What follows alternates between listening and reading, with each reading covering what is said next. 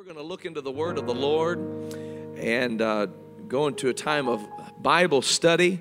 I want to thank the Lord for what He did this past Sunday morning. Wasn't that a beautiful thing to behold? Hallelujah. To God be the glory for the things He has done. And in cash, in that offering, in what you saw at the altar was $21,000 in cash at the offering. That doesn't count what was given in the offering plate. And we thank the Lord for that, all for ready now. And had others to say, we're going to add more to it. Somebody even said we're adding $10,000 to it. Amen. And somebody brought in a piece of jewelry and said, I want this to be sold. And we thank the Lord for that. Amen. And God is going to do this thing, and He's using His people to do it. And we give Him all the praise and all the glory. Amen. We want to look into the Word of the Lord this evening, and I'm going to begin from the book of Deuteronomy chapter 6. And I'm speaking tonight on the subject, the Lord our God is one. The Lord our God is one. Amen. And we want to look at this passage of Scripture from Deuteronomy chapter 6. It is commonly referred to as the Shema. Shema Israel, Adonai Eloheinu, Adonai Echad. Deuteronomy 6:4. Hear, O Israel, the Lord our God is one Lord. And thou shalt love the Lord thy God with all thine heart, with all thy soul, and with all thy might. And these words which I command thee this day shall be in thine heart. Thou shalt teach them diligently unto thy children, and shalt talk of them when thou sittest in thine house, and when thou walkest by the way, and when thou liest down, and when thou risest up. And thou shalt bind them for a sign upon thine hand. They shall be as frontlets between thine eyes. Thou shalt write them upon the posts of thy house and on thy gates. Hallelujah. It shall be when the Lord thy God shall have brought thee into the land which he sware unto thy fathers, to Abraham, Isaac, and Jacob, to give thee great and goodly cities, which thou buildest not, and houses full of all good things, which thou fillest not, wells digged, which thou diggest not, vineyards and olive trees, which thou plantest not. When thou shalt have eaten and be full, then beware lest thou forget the Lord, which brought thee forth out of the land of Egypt from the house of bondage. So the Lord is speaking to the children of Israel concerning the importance of declaring that the Lord our God is one Lord. One Lord. There is none other. There is only one God. And this is the importance of it. He said to make sure that you love the Lord thy God with all thine heart. Now I want you to understand, you don't love God unless you love Him with all your heart. You don't love Him if you just love Him with half your heart or with a quarter of your heart. You love the Lord your God with all your heart, or you don't love Him. And so the Scripture teaches us that the love of God is shed abroad in our hearts by the Holy Ghost. God actually comes down into our life and causes love to fill us full. And we're able to love Him because He's gracious and gives unto us the love that we give back to Him. We love the Lord our God with all of our heart, with all of our soul, and with all of our might. And these words which I command thee this day shall be in thine heart. And notice what He said, you shall teach them. And He didn't just say teach them, He said teach them diligently. So I want you to teach them to your children. And I want you to teach them diligently to your children. That means have systems and methods in place to where you are rehearsing these words to your children. To where children are hearing you say, there is only one Lord. And you shall love Him with all of your heart and all of your soul, and with all of your might. These are the words that the Lord would have us to teach diligently unto our children. To teach diligently means not just a recitation of those words, but a life that exemplifies those words. So you've got to live a life in front of your children, your grandchildren, and in front of those that look to you, and we all have people who look to us, a life that demonstrates there's only one God. You can't say there's only one God and then live like there are several. You can't say there's one God and then divide your devotion among several different spirits, deities, and godlike entities. You must live a life that says there's only one Lord, and then you love Him with all of your heart, your soul, your mind, your strength, and you teach it diligently by rehearsing it in the ears of your children, by living it in front of the eyes of your children, showing them what it means to love the Lord, one Lord, with all of your heart, soul, and might. You say, well, I don't have children. There are children all across this congregation who look to the saints of God. When we dedicate children to the Lord, I try to take an opportunity to remind us as a congregation, hey, we have a responsibility to be the kind of a congregation that this young person can grow up in and be close to God. This needs to be a safe place for them to know that's my church. Those are my people. I have a safe haven there. Those are people who will pray for me. Amen. We can't guarantee what roads and what paths children will walk, but we've got to provide the kind of a place that no matter what road or path they have taken, they can always come back to this place, because there are people here who worship one Lord and love Him with all their heart, their soul, and their might. Teach it diligently to your children. That means talking about it. That means living it. Amen. Not only are you to teach it diligently unto your children, yet thou shalt talk of these words. I love that, because he differentiates between teaching and talking. We can sometimes think that we don't really have any venue or place to declare the goodness of God if we're not standing behind a pulpit, or if service hasn't been called to order. No. Talk of the goodness of the Lord. Talk of the goodness of God when you're sitting at the restaurant. Don't talk about other people. Talk about one Lord. And Him only shall we love, and love Him with all of our heart and soul and might. Don't gossip. Talk of the goodness of the Lord. Don't cut other people down. Don't take opportunity to tear people down. Talk of the goodness of the Lord. Talk of it.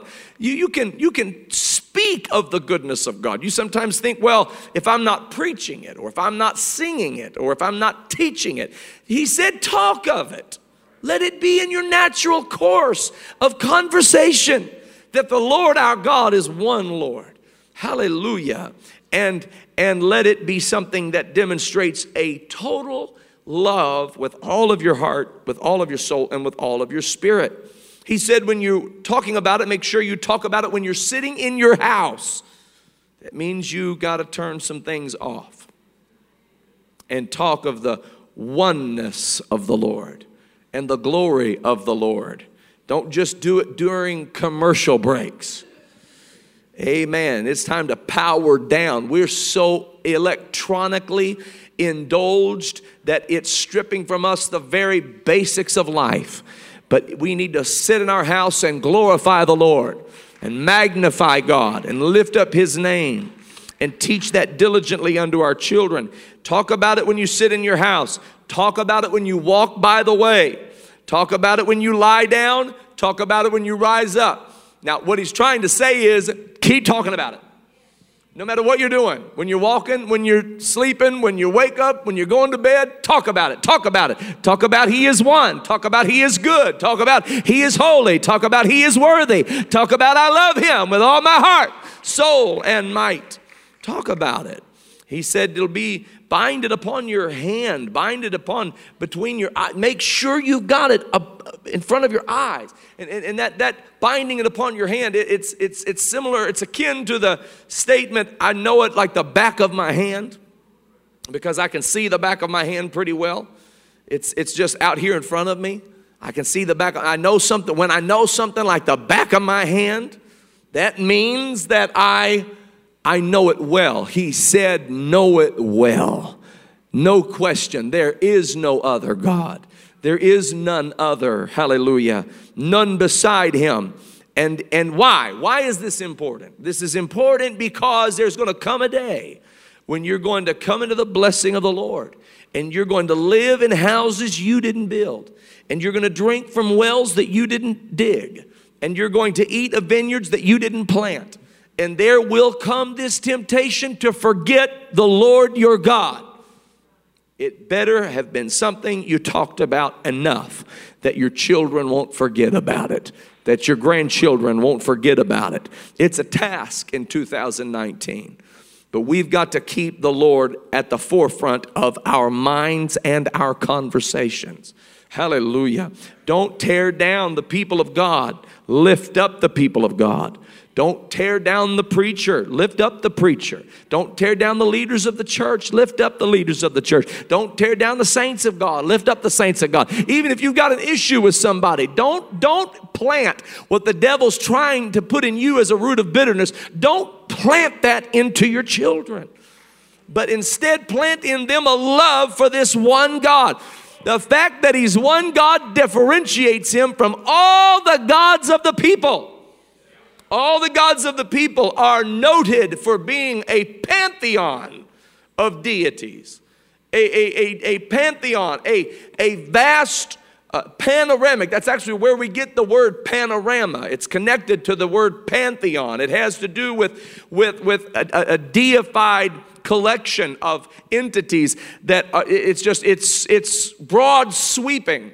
And man invented his own gods in his own mind and created for himself these gods and had gods of the sun and gods of the moon and gods of the ocean. Every phenomenon that he encountered, he said this, there has to be a God associated with this. And they would encounter spirits. And those spirits would lay claim in their minds to those natural phenomenons. So they would have a God of fire and a God of thunder and a God of lightning and a God of the harvest and a God of the flies. And they had a God for everything. And there were millions of gods. And then they would concentrate on that. And these different gods had different personalities and different expectations. And they lived in fear of all of them. But I want you to know something. Our God is one Lord. He doesn't need any committee. He doesn't need any pantheon. He doesn't need others. He is self-sufficient. There is no beginning to him. He is the beginning. There is no ending to him. He is the ending. He doesn't have a first. He is the first. And he doesn't have a last. He is the last. Hallelujah. He is the great I am. He is the self-sustaining, self-existent, self-sufficient God. Hallelujah. And we do not denigrate him by associating him with other gods. He is the one true living God. Oh, hallelujah. Oh, hallelujah. And you can see his handiwork. And the breath that you're breathing is breath he put into your body. When you go to sleep tonight, just as you did last night, you will not remember to breathe, but your body will breathe. Hallelujah. You will not have to nudge your heart to get it to tick and to talk, but it's going to tick and it's going to talk. Because there's a creator who created you in his image. You are fearfully and wonderfully made. That's why there is a sanctity to life. Because we are made in the image of this one true and living God. Oh, hallelujah. There is only one Lord. Thank the Lord. And Israel was to worship him. Israel was to magnify him and none others. As a matter of fact, it was important that Israel understand this because there was a temptation to worship the gods of the heathens.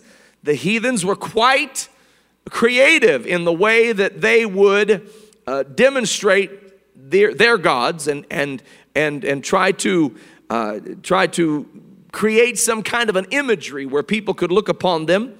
And the scripture teaches us, though, in Isaiah chapter 44, we're going to look here, Isaiah chapter 44 and verse number 6, thus saith the Lord, the King of Israel, and his Redeemer, the Lord of hosts, I am the first and I am the last, and beside me there is no God.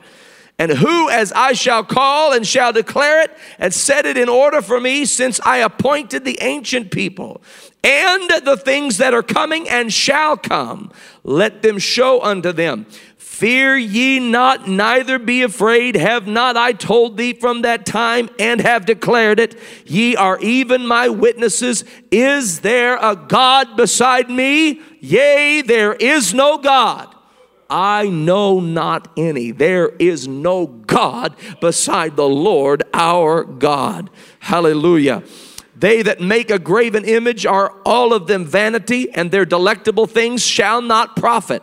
And they are their own witnesses. They see not nor know, that they may be ashamed. Who hath formed a god or molten a graven image that is profitable for nothing? This is important. Isaiah chapter 43 and verse 10, he again says in verse 9, let all the nations be gathered together and let the people be assembled. Who among them can declare this and show us former things? Let them bring forth their witnesses, that they may be justified. Or let them hear and say it is truth. These are legal terms. The term justified is a legal term. Witnesses, this is a legal term. He's saying God is on trial and you are the witnesses.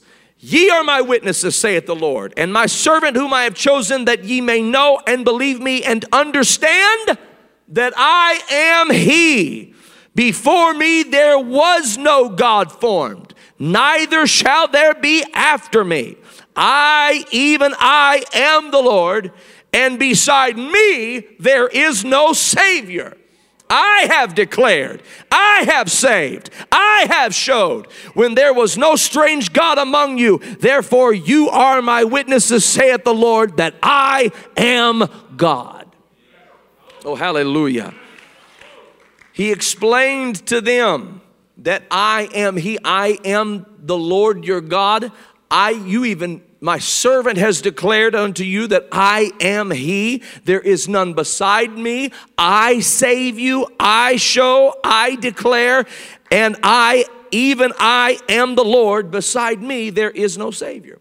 There is only one God. Now we understand that the Lord explains here that he is the first and the last, that there is none beside him. He also said it in Revelation chapter 1, the Lord Jesus Christ, I am the first and I am the last. He which was and is to come, the Almighty. He which was, that is the Almighty that Isaiah spoke about, that we just read about. He which is, that's the Lord Jesus Christ, the Lord of glory. And he which is to come, that is the eternal reign of our great Christ and King. It's the same God, the Almighty God. So when we look then at this matter of God creating us in his image, this is very important for us to understand. That God created us in his image, and men and women have a tendency to want to see an image. We are visual creatures, and it's important to us that we see an image, that we are able to lay our eyes upon something to help us understand a thing. That's why many times a speaker will use visual aids to help you to understand what they're saying in order to give you some imagery. Exodus chapter 20 and verse 2, I am the Lord thy God, which have brought thee out of the land of Egypt, out of the house of bondage. Thou shalt have no other gods before me. Thou shalt not make unto thee any graven image or any likeness of anything that is in heaven above, or that is in the earth beneath, or that is in the water under the earth. Thou shalt not bow down thyself to them, nor serve them. For I, the Lord thy God, am a jealous God, visiting the iniquity of the fathers upon the children unto the third and fourth generation of them that hate me, and showing mercy unto thousands of them that love me and keep my commandments. This is why, ladies and gentlemen, we do not fashion idols, and we do not fashion graven images to worship them or to set them up. When you look at the decadence of our culture, you see violations of these commandments scattered throughout the decadence of our culture. You see deification of people, deifying of people. That's why celebrities are called stars. They're being deified. They're being worshiped. All stars, superstars, rock stars, stars. They lodge them in the heavens the way that the heathens of ancient days would worship. And they create an image for themselves. This is why in their awards, the awards that they received are little images. Even the awards that they receive are graven images. They call them Oscars. These are little graven images, and it's scattered throughout the culture of modern times. And we become so immune to it, so accustomed to it, so desensitized to it. We don't think anything of it. There is blatant idolatry scattered throughout the land, and God is in the background. And here it is. It's the Lord that causes the sun to rise every day. It's the Lord that causes the rain to water the earth. It's the Lord that causes this atmosphere to be balanced at just the right way that the human body can breathe. Have you ever stopped to consider that one tilt of this atmosphere in one direction or another could change the matter in such a way that we would not be able to breathe? We wouldn't be able to function on this earth. But in the beginning, God created the heaven and the earth. And God said, "Let there be light." And there was light. God did that. God created this thing so that we could live here, and we worship everything and everybody but Him. And I'm talking about our culture. The church doesn't. The church worships Him, and the church had better continue to worship Him and only Him. No flesh can glory in His presence. Not about big eyes and little U's. This isn't a place where we praise personalities. We worship one God. We obey one God. We give ourselves wholly and surrender to one God. Hallelujah. And so we reject the imagery, that whole concept, image. God made an image, and the image that He made was a man, and He made for the man a woman, and they were made in the image of God. And each reflects that image of God. See, God is a spirit. They that worship Him must worship Him in spirit and in truth. But when He created male and female, He created the image of God. And it is important that each male and female reflect the glory of that image. When God created you biologically, the way that He did, anatomically, the way that He did it with His divine wisdom. It is a lie of the devil that tries to get people to distort that image and change their biological nature. Trying to get a man to covet and change into a woman, or vice versa. What's happening? It's the enemy, the author of confusion, who's trying to so wreak havoc in the heart and the mind of that individual, so that they become a distortion of what God intended them to be, and they become confused, and they become so very disoriented. This is why the church doesn't take a self-righteous posture in that cultural discussion. We take we take a posture of compassion and preaching the gospel of Jesus Christ. The whole experience of the new birth is to conform us to the image of the Son of God, which is the original image that God created in the garden. Oh, hallelujah. So God made man in his image. That's why men be men. Act like men, look like men. I'm not talking about chauvinism. Listen, any male can be a male. I'm talking about being a man of God, being a man of integrity, being an individual who has honor with God, who lives a life that is capable of reflecting the glory of God. Men be men. And any temptation from the enemy that tries to pull you off that track, whether it be to try to make you effeminate, resist that temptation in the name of Jesus and bring it to God in prayer. Surrender that to the Lord and say, God, if it's a struggle in your flesh, tell the Lord, Lord, I need you to fight this battle for me in the name of Jesus. And I'm going to tell you, the Lord will fight that battle for you. Hallelujah. He will fight that battle for you. And women of God, be that woman that God created you to be.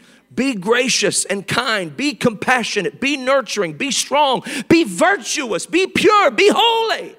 Hallelujah. This is where the teaching about modesty comes in. And the teaching about gender distinction comes in. This is where we take great comfort in knowing God created me a man. And he created a woman to be a woman. And each individual reflects the glory of God as we're made in the image of God.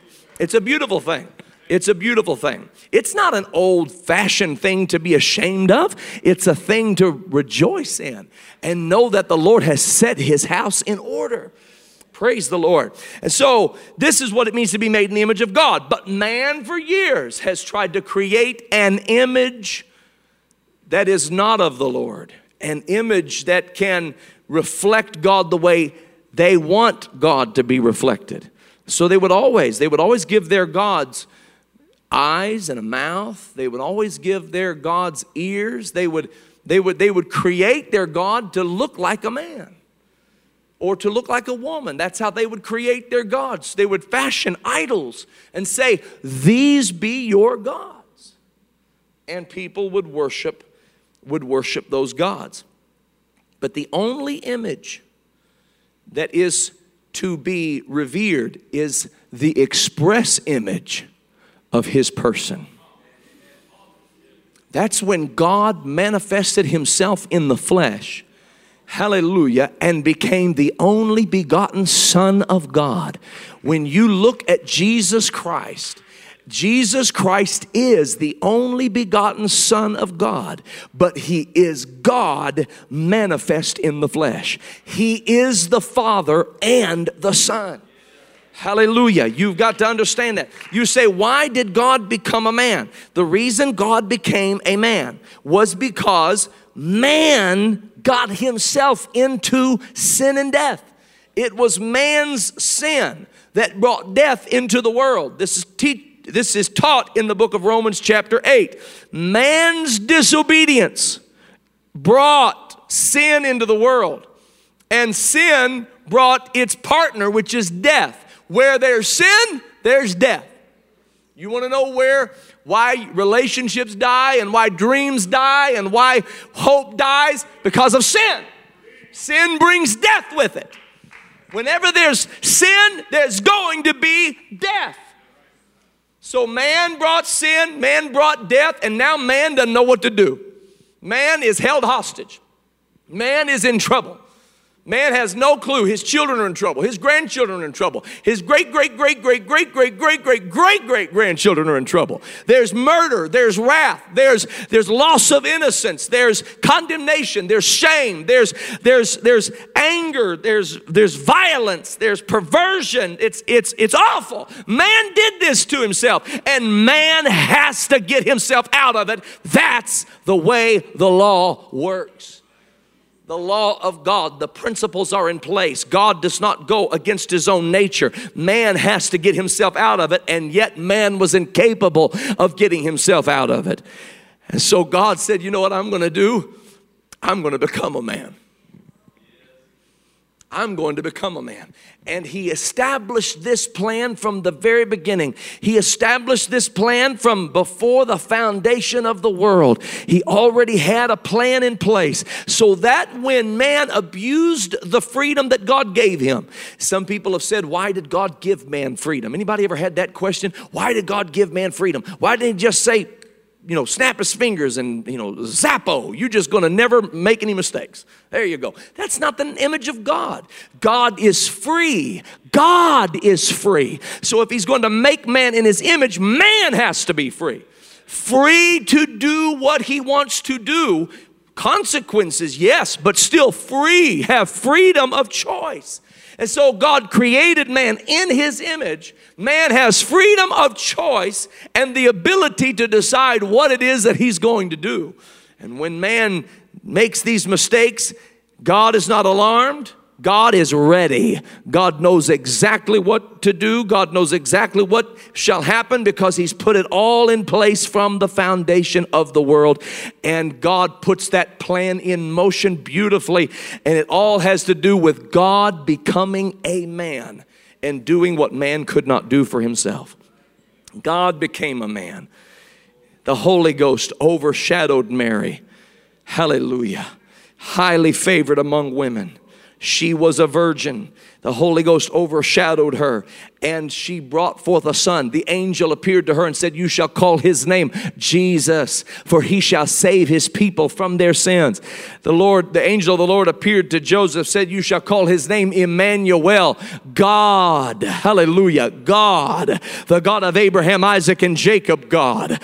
God, the great I am, God. God, Jehovah Jireh. God, Jehovah Rapha. God, Jehovah Rohi. God, Jehovah Mekadesh. God with us. Hallelujah. This was not just another great teacher. This was not just one of the great prophets, but this was the Almighty God manifest in human flesh as the only begotten Son of God. When he came into this world, he is the Son of God. Why was he the Son of God? Because that's who we are. And we don't know it. And we have drifted from it, and we are legally detached from it. And so God said they don't even know who they are. They don't know their purpose. They're all out there wandering like sheep, having been scattered and gone astray. And they're all asking the question, what is the meaning of life? What is the purpose of life? Why am I here? What should I do with my life? And the whole matter of God stepping down into this earth was to show you who you are supposed to be. That's why we ask the question, what would Jesus do? Because what Jesus would do tells you what you should do, because you were designed to be like Jesus.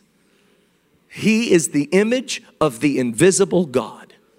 He is the express image of the person of God.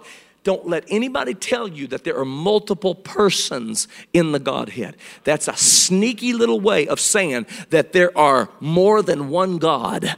And they'll never admit it, but that's exactly what they're saying. You know why they won't admit it? They'll say, no, I believe in one God. The reason they'll say that is because they know the scriptures completely disallow for any extra God. There is no Savior beside me. There is no God beside me. But then they bring in this concept that there are multiple persons in the one God, effectively relegating the term God to some kind of a metaphor or analogy. No. This is conniving. This is sneakiness. This is trying to bring a pantheon idea of God into the equation. He's one God. One God. He is the Father in creation. He is the Son in redemption. And he is the Holy Spirit in regeneration. He's one God. He's one God. He's one God. For unto us a child is born, unto us a son is given. This is Isaiah 9 verse 6. And the government shall be upon his shoulder, and his name shall be called Wonderful. His name shall be called Counselor. His name shall be called the Mighty God. His name shall be called the Everlasting Father. His name shall be called the Prince of Peace. Don't try to remove him from his identity as the God who created us. Don't try to remove him from his identity as the Father of all, who is above all, through all, and in you all. Hallelujah. Jesus the Christ. Jesus was the fulfillment of all that God had promised. Hallelujah. Jehovah Shammah, the Lord is present.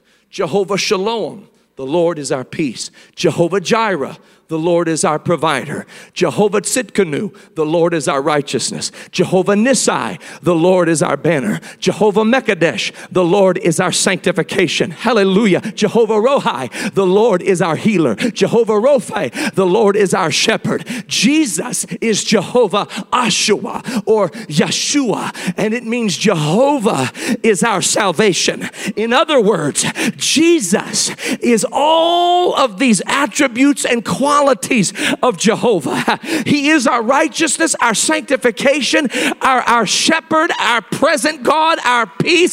He's all of these things wrapped up into one name, and his name is Jesus.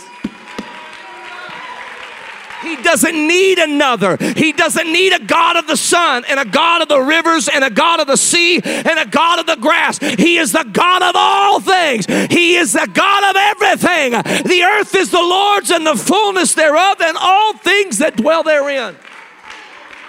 I'm going to tell you something. When God decided to save humanity, he did not send another. He did it himself.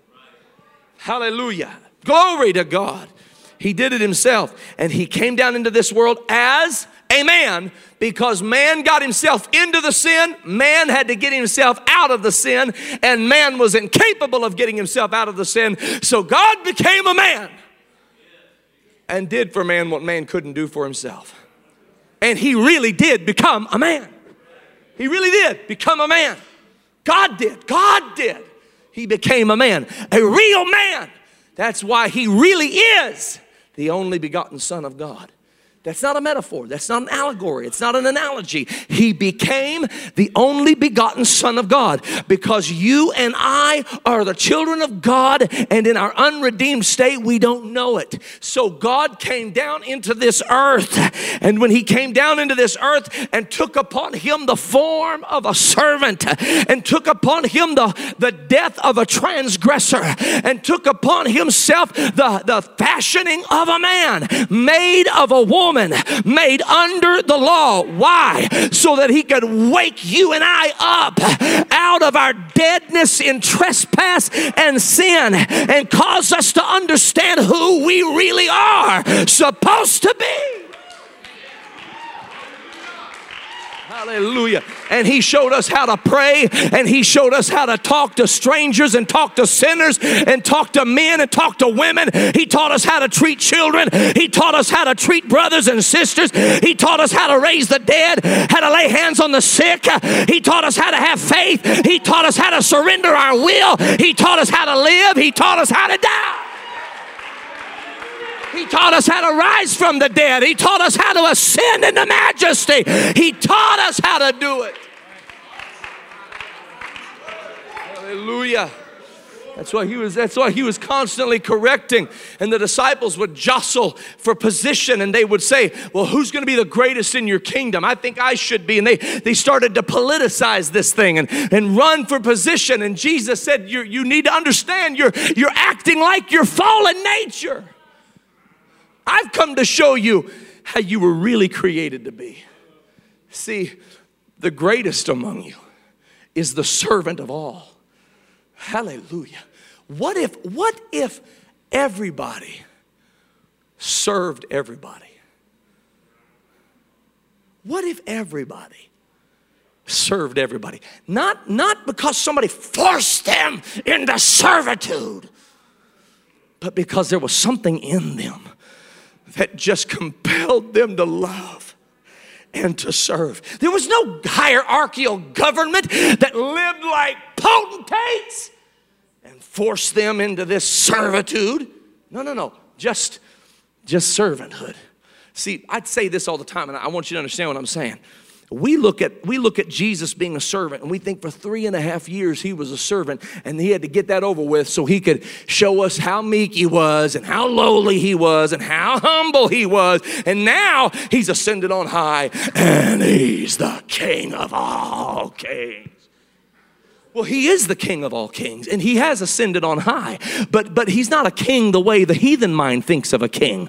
He's not this ogre and this potentate that just has all of this cruelty wrapped up in. That's not the kind of a king that he is. He is a servant. When he walked this earth, he was a servant, and now he is a servant. He's still a servant. His majesty is servanthood.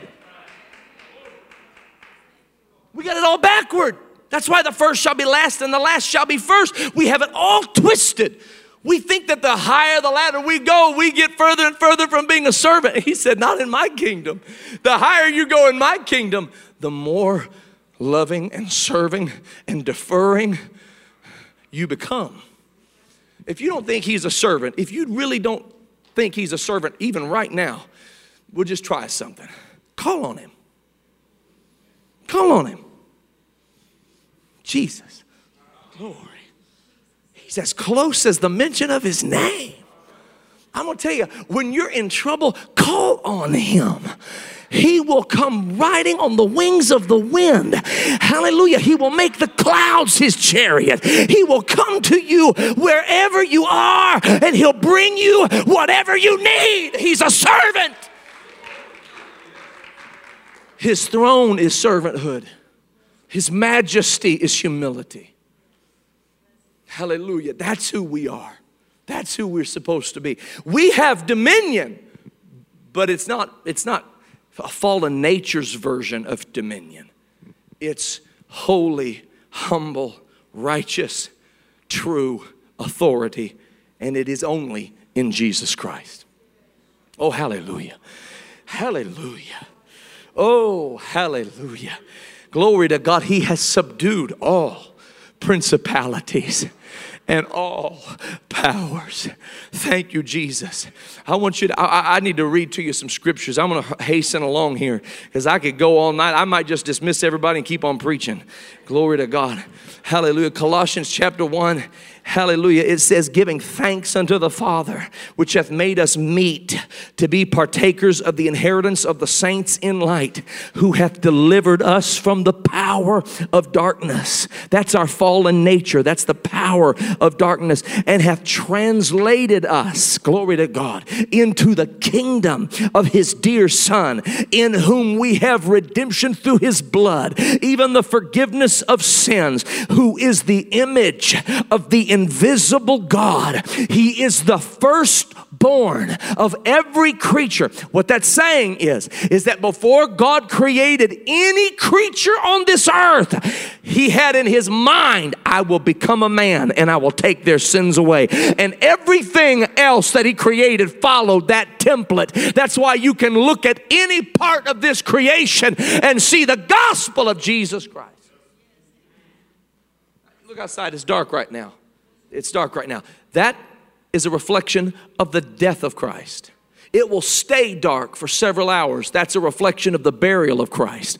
But in a few hours, oh hallelujah, in a few hours, in a few hours, this whole horizon is going to be illuminated by the righteous might, hallelujah, of our God in heaven, who created the sun, hallelujah, to rule over the day. And when that sun begins to rise, it's a reflection of our Lord and Savior, who rose from the dead.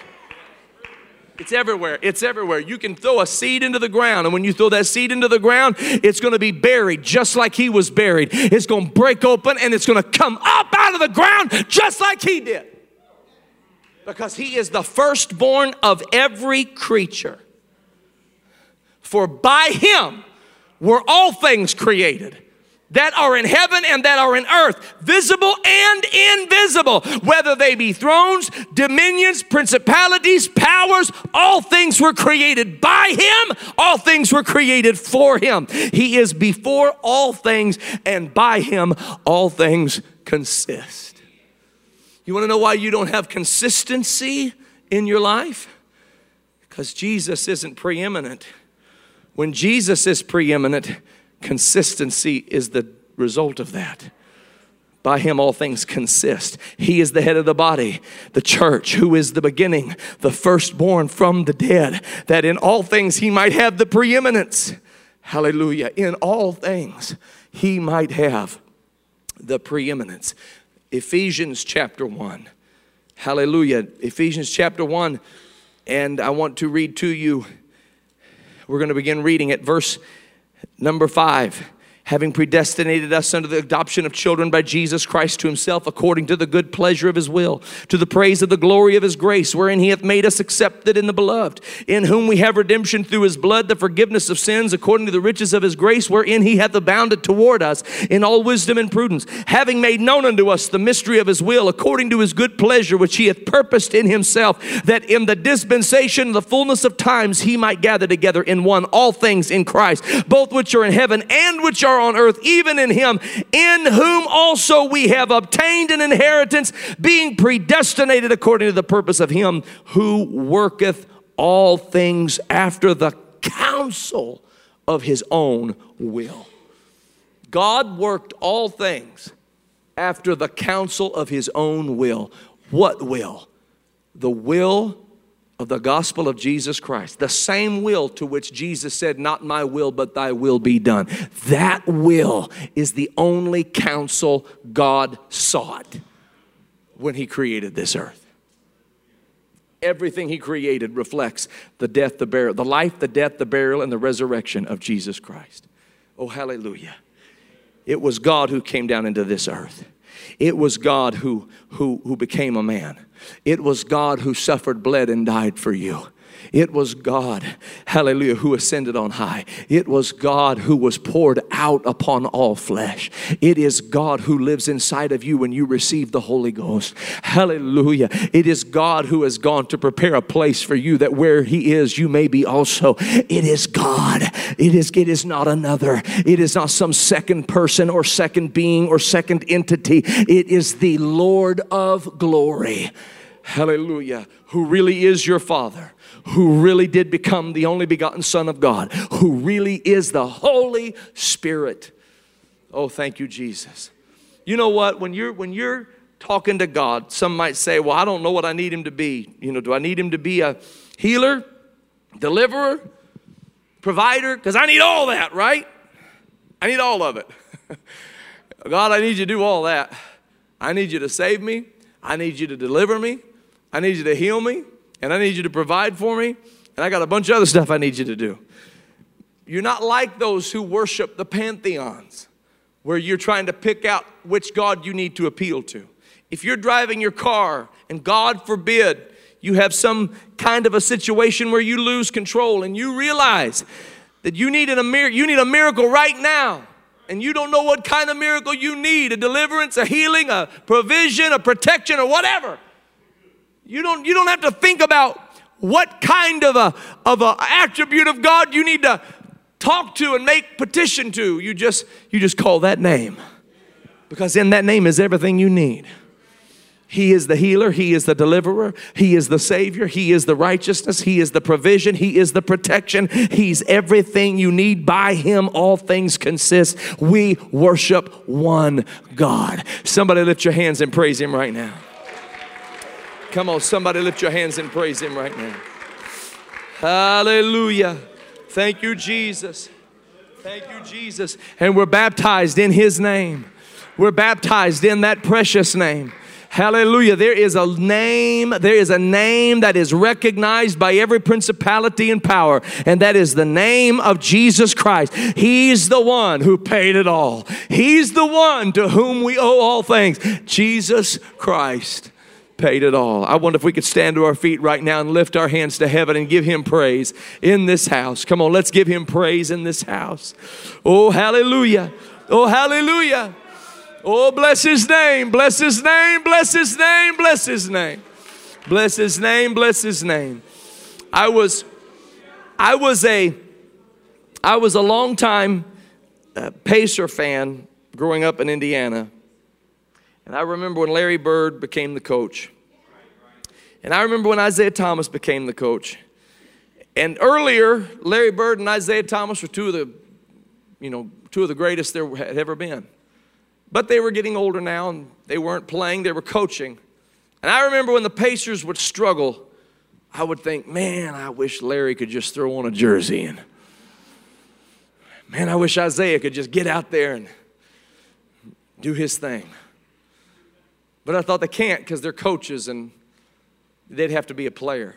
But there actually is a position called player coach. It's a real position. It's when the coach puts on the uniform of a player and steps out onto the floor, never stops being the coach, but has become the player and is subject to the rules of the game. That's exactly what God did. God looked down at this earth and he put on the uniform, if you please, of humanity, became subject to the rules that humanity had subjected themselves to. He was obedient unto death, even the death of the cross. And he won it all for me. He won it all for you. He didn't break one law. He didn't break one law. He obeyed the law. He fulfilled the righteousness of the law. He went to the cross as a spotless lamb, something that none of us could have ever done. If we might have even been able to keep the letter of the law, but the spirit of the law we were in violation of. Jesus kept the law in its perfection in its entirety. And when he went to the cross, he was qualified. He was qualified. Hallelujah. So you know what? This world can go their way and let me be, but I'm going to worship Jesus with all of my heart. And he's the only one. He's the only one. I don't need another. There's only one Lord. There's only one God. There's only one. There's only one. Come on, somebody, lift your hands right now. Lift your voice and praise the one God. The one God. Dedicate your life to one God. Come on, that's it. That's it. No other God. No other God. No other God. No other God. Hallelujah. Hallelujah. Jesus paid it all. All to him I owe. Oh yes, sin had left a crimson stain. He was. Oh yes, Lord, Jesus paid it all. Oh Lord, all to him I owe. Well, sin had left a crimson stain. He washed it white as snow. Yes, Jesus paid it all. Oh Lord, all to him I owe. Well, sin had left a crimson stain. He washed.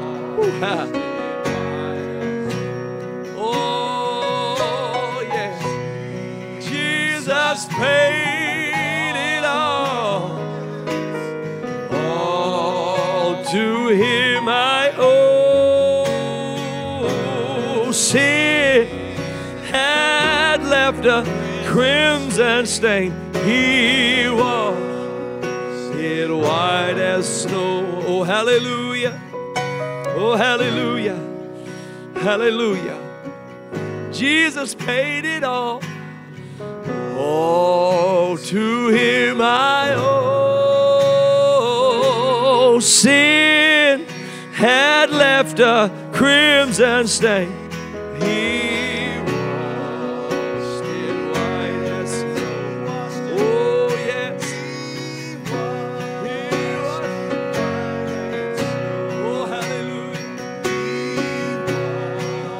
lift up your hands, lift up your hearts. Come on, lift your praises unto the Lord. Lift up your praises unto the Lord. Hallelujah. Oh, hallelujah, hallelujah. Come on, lift your praises unto the Lord right now, all across this building. Come on, let the Lord do something right now. Let the Lord do something right now. Yes, Jesus. Yes, Jesus. Come on, let him do something right now. Yes, Lord. Oh, yes, Lord. Oh, yes, Lord. Come on, that's it. Pour your heart out to him. And raised this life up from the dead. Oh, praise the one who paid my debt and raised this life up from the dead. Oh, praise who paid my debt and raised up from the dead.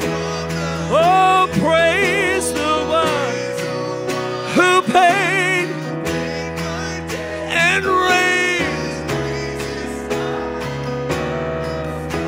Oh, hallelujah. Paid it all. Oh, to him I owe. Yes, sin had left a crimson stain. He washed it white as snow. Oh, yes, Lord. Jesus paid it all. All to him I owe. Yes, sin had left crimson stain. White as snow. You know, we oftentimes preach the oneness of God. We teach the oneness of God. We sing the oneness of God. But I'm challenging us tonight to live the oneness of God. Live the oneness of God. Hallelujah. Live your life like there's only one God. Hallelujah. You say, oh, Pastor, I believe that. I know you do. So let it translate into your priorities. Let it translate into the way you treat people. Do you know what Jesus said? He said, when you've done it to the least of these, you've done it unto me. Good or evil, if you've done it to the least of these. You want to know who that is? The furthest person from your mind. The last person you'd ever imagine needing to be kind to. That's the least of these. And when you've done it to them, you've done it to him. If you've respected them, you've respected him. If you've disrespected them, you've disrespected him. If you've been kind to them, you've been kind to him. If you've been unkind to them, you've been unkind to him. Live the oneness of God. Let's show this world that there's one God. Woo, hallelujah. Come on, let's show this world. It's not just something we preach. It's not a doctrinal squabble. He's one Lord. He's one Lord. He's my only Savior. He raised this life from the dead. Praise the one who paid my debt and raised this life up from the dead. Oh, praise. Woo. Who paid my debt, raised this life up from the dead. Oh, praise the one who paid my debt and raised this life up from the dead. Oh, praise the one who paid my debt and raised this life up from the, oh, praise the one, yes, Lord, who paid my debt and raised this life up from the dead. Come on and give him praise. Who paid my debt and raised this life. Oh, yes, Lord. Who paid my debt and raised this life from the dead. Come on, let's love him right now. Let's love him right now. Let's love him right now. All to him I owe. Sin had left a crimson stain. Had left a crimson stain. He washed it white Hallelujah.